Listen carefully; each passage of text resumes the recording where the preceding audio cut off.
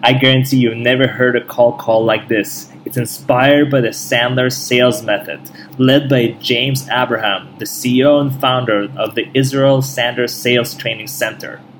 In this call, we go into the behavior, the technique, and the mindset of Sandler's unique approach to sales. 1, 2, 3, go. So James, we start every show with your top 3 tips for sales professionals. Top 3 tips.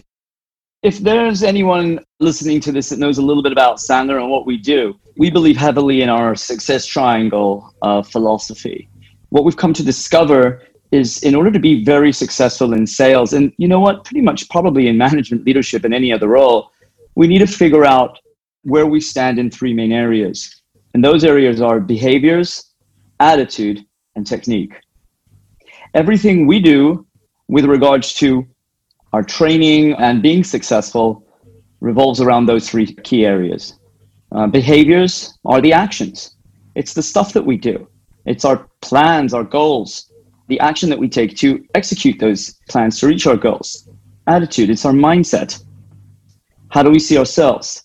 How do we see the marketplace? How do we see our organization, our products? And technique is how we execute the behaviors. Now, many people, when they come to us, they want to learn how to sell really well. And yeah, we have amazing technique, but technique's not enough. The component of behavior is probably the most important one, because we all know that a good attitude is probably the key to success, and especially in this type of work, which is so difficult. It's not easy work, but at the end of the day, it can be easy if you can control those 3 areas. So my tip would be to maintain behaviors, do your behaviors consistently, constantly. If you don't know how to, figure out, make a plan, set the goals, and then have the courage, tenacity, vitality, and an action to execute that. Attitude, mindset is so important in this type of work. We get bashed around, we get rejected every day, all day long. We're in the rejection business. And if we can't be mentally tough, it's not going to work. So learn how to maintain a strong attitude. You can only perform in your role in a way that is consistent with how we see ourselves conceptually. So if a salesperson does not see himself as a 10 conceptually, he will never perform as a 10. He'll perform as a 3. So we have to understand these elements in order to bring in an overall holistic approach. With regards to technique, it's having great technique. I don't know if anyone knows the type of stuff that we do, but with regards to asking really good questions, bonding and building rapport on a subconscious level, setting strong upfront contracts, always setting in clear next steps, uncovering compelling pain, not just surface pain. The problem the buyer brings you is never the real problem. Knowing how to uncover budget, feeling comfortable talking about money, and of course, talking about the way they make decisions before you show them anything. So I think at the end of the day, if you want to be successful in that role, you need to learn to be vulnerable. You need to know to ask yourselves the tough questions. You need to try and figure out, where can we be better? What could we have done differently? Why did they hang up on us? Why didn't they give us their time? Why didn't they say, absolutely, I'd love to have a conversation. Let's schedule something. Why is that? Because you see, the 3 biggest lies in sales, I don't know if you know this, 3 biggest lies in sales, ever heard of those? So number 1, the buyer is always right. Number 2, the one with the gold is the one with the power. And number 3 is the customer is king. So I'm going to debunk those. So the first one, the customer is always right. If the customer was right, he wouldn't need our help. Fair? He'd fix his problem by himself. And number 2, the one with the gold is the one with the power. We have the gold because we have the merchandise. They have money. Money's a commodity. They can get money from anyone. And number 3, the customer is king. So you might turn around to me now and say, oh, James, but they could say no. So I could say no too. Fair? Equal business stature. And you should say to me, they could go to our competitors. I said, well, I can go to their competitors. And you know what? I think every time you get hung up on or you lose an opportunity, you know what I do? I go straight to his competitor. Why not? Interesting. We hear a lot of salespeople teach about dealing with objections, because we see a no is really a maybe. But the way that we've spoken in private, I've seen some of the things you've taught, is that sometimes a no is a no. Can you talk a little bit about objection handling from a Sandler standpoint, right? How does Sandler Sure. look at objections? Well, beautiful question. We can't handle objections. And they're not objecting to our product. They're not objecting to the benefits and features. They're objecting to the way we're communicating with them. We cannot overcome any objection. The only person that can overcome the objection is the buyer. Yeah. And we have to help them overcome it. And we use questioning strategies for that. By the way, I love no's. We're going to go back to this no thing. I love no's. You know why? Because one, I save time. Two, I learn a lesson. But three, once you get a no, you can start selling. Especially for BDRs and SDRs, what's the first word a buyer or a prospect would come out of his mouth when he sees or gets a salesperson coming anywhere near him? What's the word? Not interested. No, that's the word. No. That's fine. So that's okay. He said, okay, great. Now I got that no out of the way. Great. Now it's over. Can I ask you a question? Simple as that. Our company focuses on HVAC automation system technology that we're focusing on the senior care market. So I would present let's assume I'm in that place where I'm able to bring the value proposition to them. I say the value proposition would take all of your unique mechanical system HVAC units and bring them under one automated dashboard, which gives you centralized control and X, Y, and Z saving. Okay. And they say, look, that sounds great, but I'm not interested. So say the salesperson gave the value proposition and the prospect says, I'm not interested. What does Sandler do in that conversation? What would be the question? I'm going to answer that. I'm going to answer that on two levels. One, I would never do that. I would never give them a value proposition. Oh no. Okay, good. You see, the essence of our philosophy is what the definition of great selling is. It's when the prospect realizes for himself and discover. I need him to figure it out. Whatever I say to him is just words, and it's just pushy, and it's just they get 50 of those a day. How will they know if we're different? What's our job as sales professionals? What's our job? Our job is to do what? To be the same or to sound different, right? Typically? So can Why? Because we want to help them make a good decision. Is that fair? Yes. Yes. Tell me.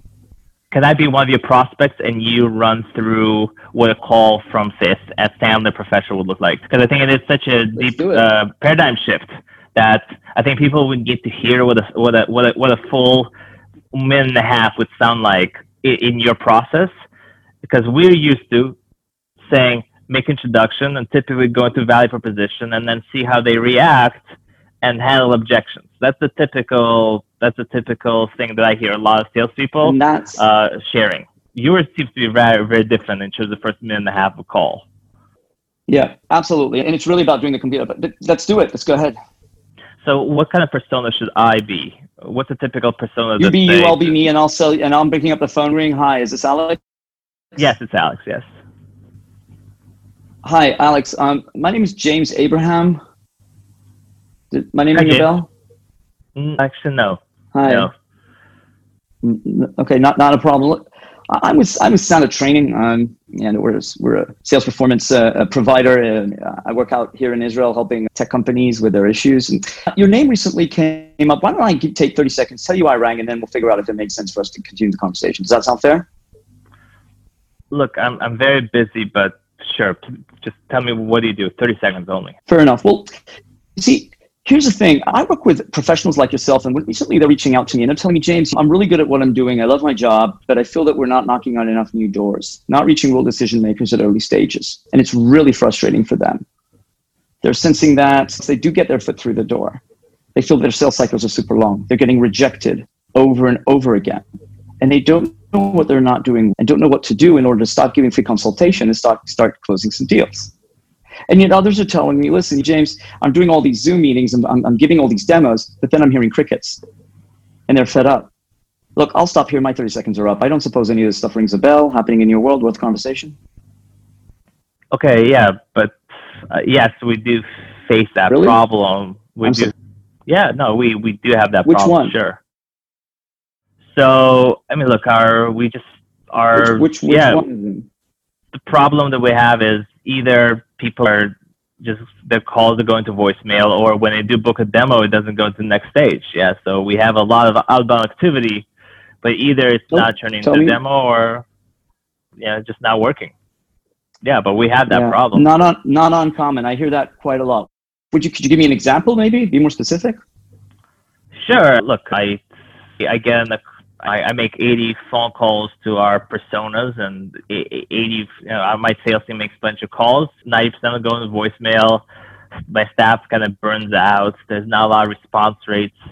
So I have a lot of turnover. People are feeling like they're not making progress. So they feel like they need to move on to the next stage or find a different job. So I have a lot of turnover because people are burning out. They're not hitting their quota or they're not getting the commissions. How long has this been going on? Well, look, maybe it's definitely gotten much worse since the pandemic. People are they're getting calls all the time, or prospects. There's no more shows, so they're being inundated with different sales processes. And I would say definitely it's been really hard over the last 8 months overall. And have you tried to do something about it? Have you tried to do something in order to fix this issue? Yeah, I got outreach, and I put HubSpot, Salesforce, giving them a little better tools and techniques, and giving them tasks that they can do. We worked on some templates together. But people look, honestly, didn't make a difference. I think that people are still frustrated for sure. It has made a little bit of a difference, but definitely frustrated. Can I ask you a tough question? Sure. Does this issue impact you? Does this issue impact you personally, financially, to the company? Yeah, it definitely does. I mean, I'm not sure as a manager that our team can hit quota, and we're about to raise the next round, and our investors are seeing a dip in profit in revenue, and we don't need to be profitable right now, but we need to show customer acquisition. And if we don't raise a round in the next 6 months or 8 months, I think we'll be in trouble. How much is the round? Look, it's where our initial round was 5, and then the next one we're looking to do 16. Sorry, I didn't hear that. 5 million was the initial round. That was A, and now we're looking to get 16 for round B. 16. Yeah. Wow. Sounds frustrating to be under that. I don't know if you're under any pressure here, but that kind of sounds frustrating. Yeah. Are you frustrated? I mean, how does it make you feel? The board of directors is putting a lot of pressure on me, and because they're not sure how we definitely need to show more growth. Yeah. Listen, Alex, I called you out the blue, and we've had asked to take 30 seconds of your time. But look, I don't know if I can help you, but I don't suppose it would be worth for us maybe to schedule a call, maybe a meeting, book, 60 minutes, 45, 60 minutes, figure out, I'll be happy to tell you how we've helped other companies like you solve that problem, then try and figure out if it makes sense to continue the conversation. After 10 minutes, we might even figure out that there's not a fit, and I'd probably be the first one to tell you if you would be okay with me being so candid. And equally, I'd appreciate you telling me as well if you felt that it wasn't a fit. But what do you say? Worth the conversation? Look, I don't know. I have a lot of people reaching out to me right now. Like, I get a lot of calls from different sales organizations, and I don't know. You got to tell me a little bit more about what you do before I could commit 60 minutes. It sounds like you're asking a lot. I'd love that. Here's my question. I know out of all the calls you get every day, has anyone called you up and had this type of a conversation with you? Let's pause. Good. Okay, cool. I like that. That was really interesting. So if everybody is listening, so that was like a 5-minute conversation. James, let's just make sure I understood what happened. Let's zoom out here just to make sure that I understood what happened, and maybe you can break that down to every step, because I think this is going to be the really interesting, because the call itself is very different from sales calls I've been part of. So you did not once mention what you do, really, like your techniques or your process, not at all. So that was the value proposition that never was given. You just, at the end of it, you mentioned that you help other people solve this problem that I just described, but it was not any way of how you solve it. Yep. Look, they don't care about me. You don't care about me. They don't care about us. They don't care about what we have. The problem is an ego problem. We're so full of ourselves with our, what I call it our toy or our baby. When you go out there and you got a friend and all day long they're showing you pictures of their baby. Look at my baby. You have to see my baby. Now, you don't really care about their baby. They'll show you one picture. They'll show you two. What do you want to do after the second one? You want them to go away because you don't care about their baby. You care about yourself. Our buyers don't really care about us. They don't care about our product. They don't care about our features. They don't care about our benefits. All they care about is themselves. And the main issue that we're finding, and that's the stuff that we work on, is that this is not about the salesperson.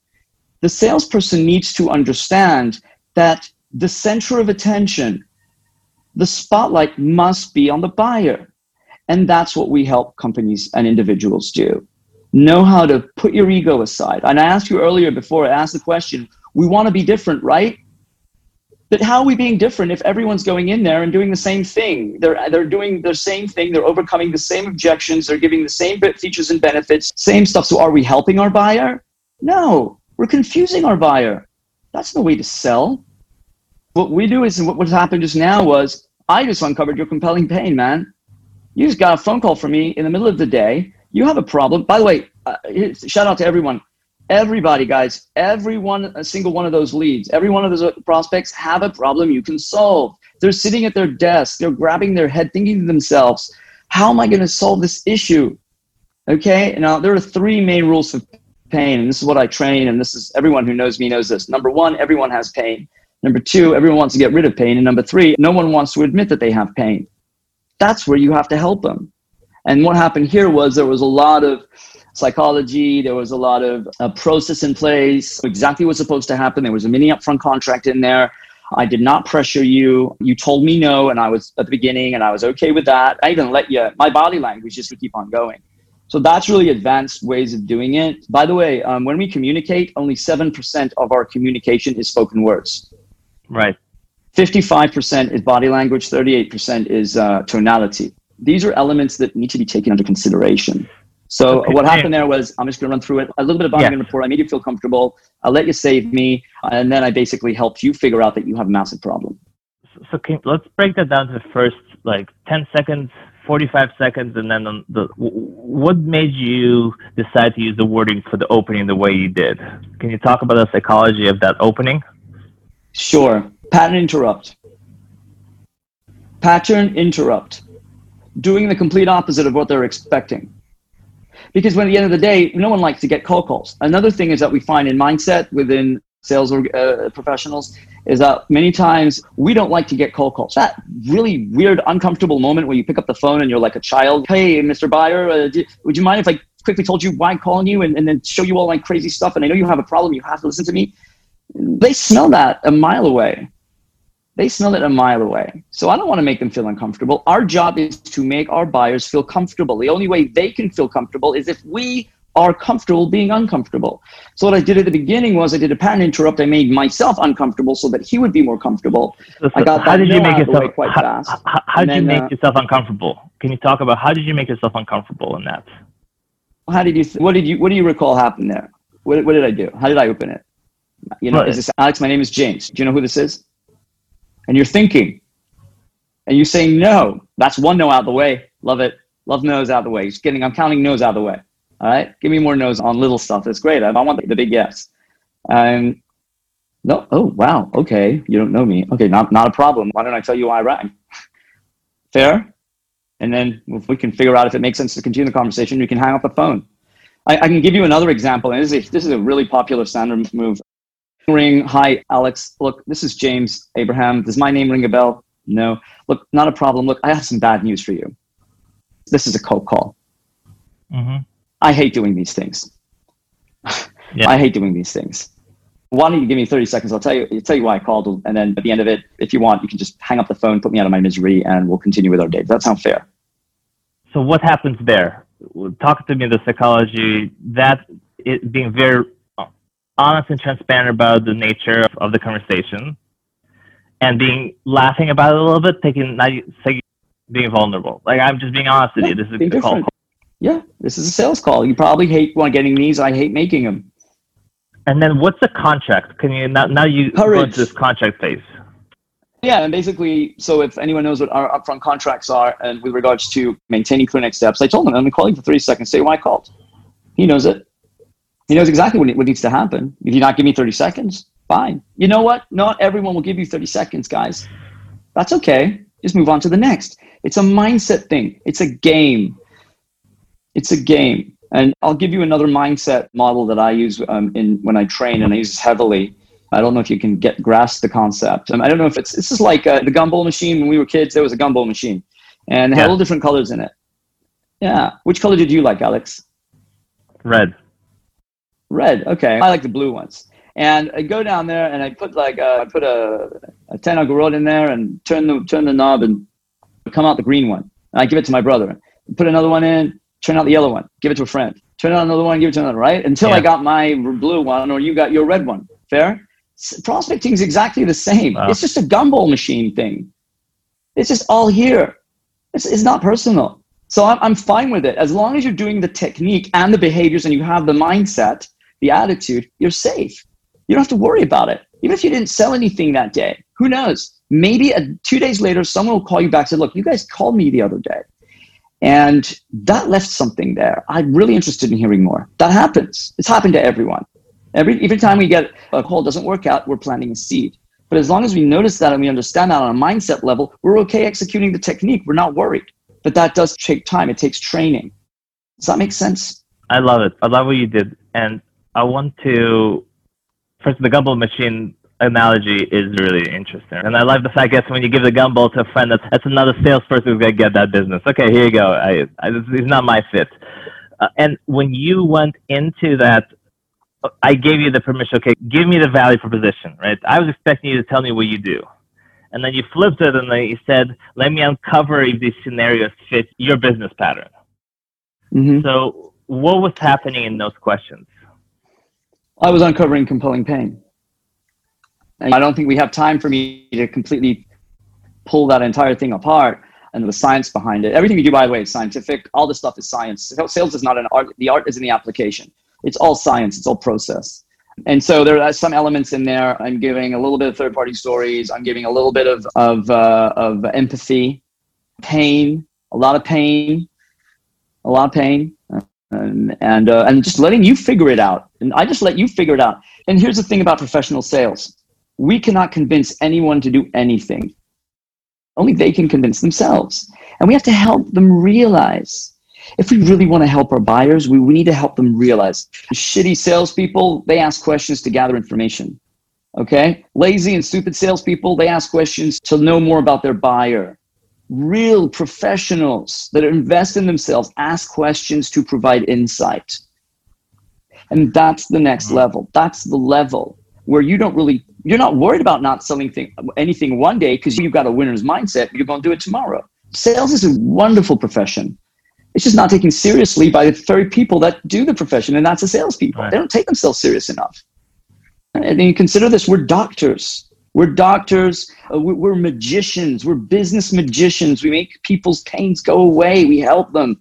We make money, we have fun, we help people, we can work comfortable hours, we can go on vacation whenever we want. It's the best job in the world. The only problem is that most salespeople don't invest in themselves so they can enjoy the level of financial independence and lifestyle. So if most people say, oh, I want to get into sales because I want a lifestyle profession, at the end of the day, they become slaves. And as you mentioned earlier in your story, when we were doing the role play, find themselves moving from role to role year after year. And at the end of the day, someone turns around and says, I got 15 years of experience, when in actual fact, they only have 1 year of experience 15 times over.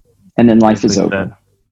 To round us out, what is the worst quality? It sounds like you just mentioned now, which is not investing in yourself, but what would you say is the worst technical quality that salespeople share, even though you're so clear about what it is? Yeah, being self-centered, saying me and I, and talking about our benefits and features and thinking that we have the cure for cancer and just not telling everyone. Think about it for a second. If you were to walk down the street, someone walk up to you and say, listen, man, I've got the cure for cancer. What would you think? I've got the best product in the world. You have to buy it. Would you buy it? You tell them no and walk away. Same thing with our salespeople. Just stop being so self-centered. Listen to your buyer. Be empathic. Be vulnerable, nurturing, and assertive. Plant your feet. If you want mutual business stature, you have to ask for it. You have to earn it. And so I think these are the elements. It's really about, we need to fix ourselves before we can try and fix anyone else. So I think it's really taking a good look inside. So I think bad habits would be to stop talking about ourselves. Stop talking. Shut up. Shut up. Start asking really good questions. And if you don't know how to ask really good questions, you could reach out to me or reach out to anyone in that matter who knows about this stuff and ask, how can I be better? And ask yourselves, how can we be better? I think that's the main thing. Amazing. Lastly, James, what's a way that our community can basically give back to you for your knowledge and the wisdom you shared today? Because there's been anyone who listened to today's podcast is going to walk away with a lot of gifts. what's one way we can reciprocate back? I appreciate that. I brought Sandler to Israel a few years ago. Everyone said it wouldn't work. Guess what? It worked. And David Sandler, he was a Jewish guy from Baltimore, and he came up with this stuff about 50 years ago. And this guy was way ahead of his time. And if anyone sees any value in this content, wants to know how others like them have succeeded using this, they can feel free to reach out to me. I'm happy to support anyone that would benefit from a conversation with me after you've seen this stuff or you've heard what we have to say. I'd really appreciate the referral. I'm a strong network. I'm always open to have a conversation with anyone. My number is 054-345-0308. Amazing. Thank you so much, Alex. My pleasure. Awesome. Okay, so that was a lot there. That was amazing. So first of all, I'm very grateful that you were very open to having that dialogue, actually a demo of a sales conversation, because that was really very valuable for anyone who's going to listen. I think that's going to be the highlight for them initially, because they're going to see all the things that you've mentioned be played out in real life. It was really valuable. So thank you for that. Yeah, so when I do training, I always do a cold call in front of everyone. So I'll do a live one. Amazing. These are top 3 takeaways from a conversation with James from Sandler, Israel. Number 1, be vulnerable. Hi, James. It's Alex Chandrovsky, and it's a cold call. I know you hate hearing them, and I hate making them. Can I share with you what I do for the next 30 seconds? Be vulnerable, be honest, be real. Number 2, get mini contracts. Ask for permission before pitching. Number 3, don't make your value proposition be about you, but rather speak about their pain points and scenarios that you've seen other customers deal with. You know, James, I hear that some of my customers deal with this and this and this problem. Is that something you can relate to? And then be quiet. Make sure that you're not talking about you, but you're talking about your prospect. Now, this week, if you enjoyed the podcast and it was relevant, find us on LinkedIn. Make sure you connect to Ilan Avigan or Alex Chandrovsky and tell us why you liked it or why you didn't. Be vulnerable. See you next week on the Sales Lift Podcast. Tachlis Sales.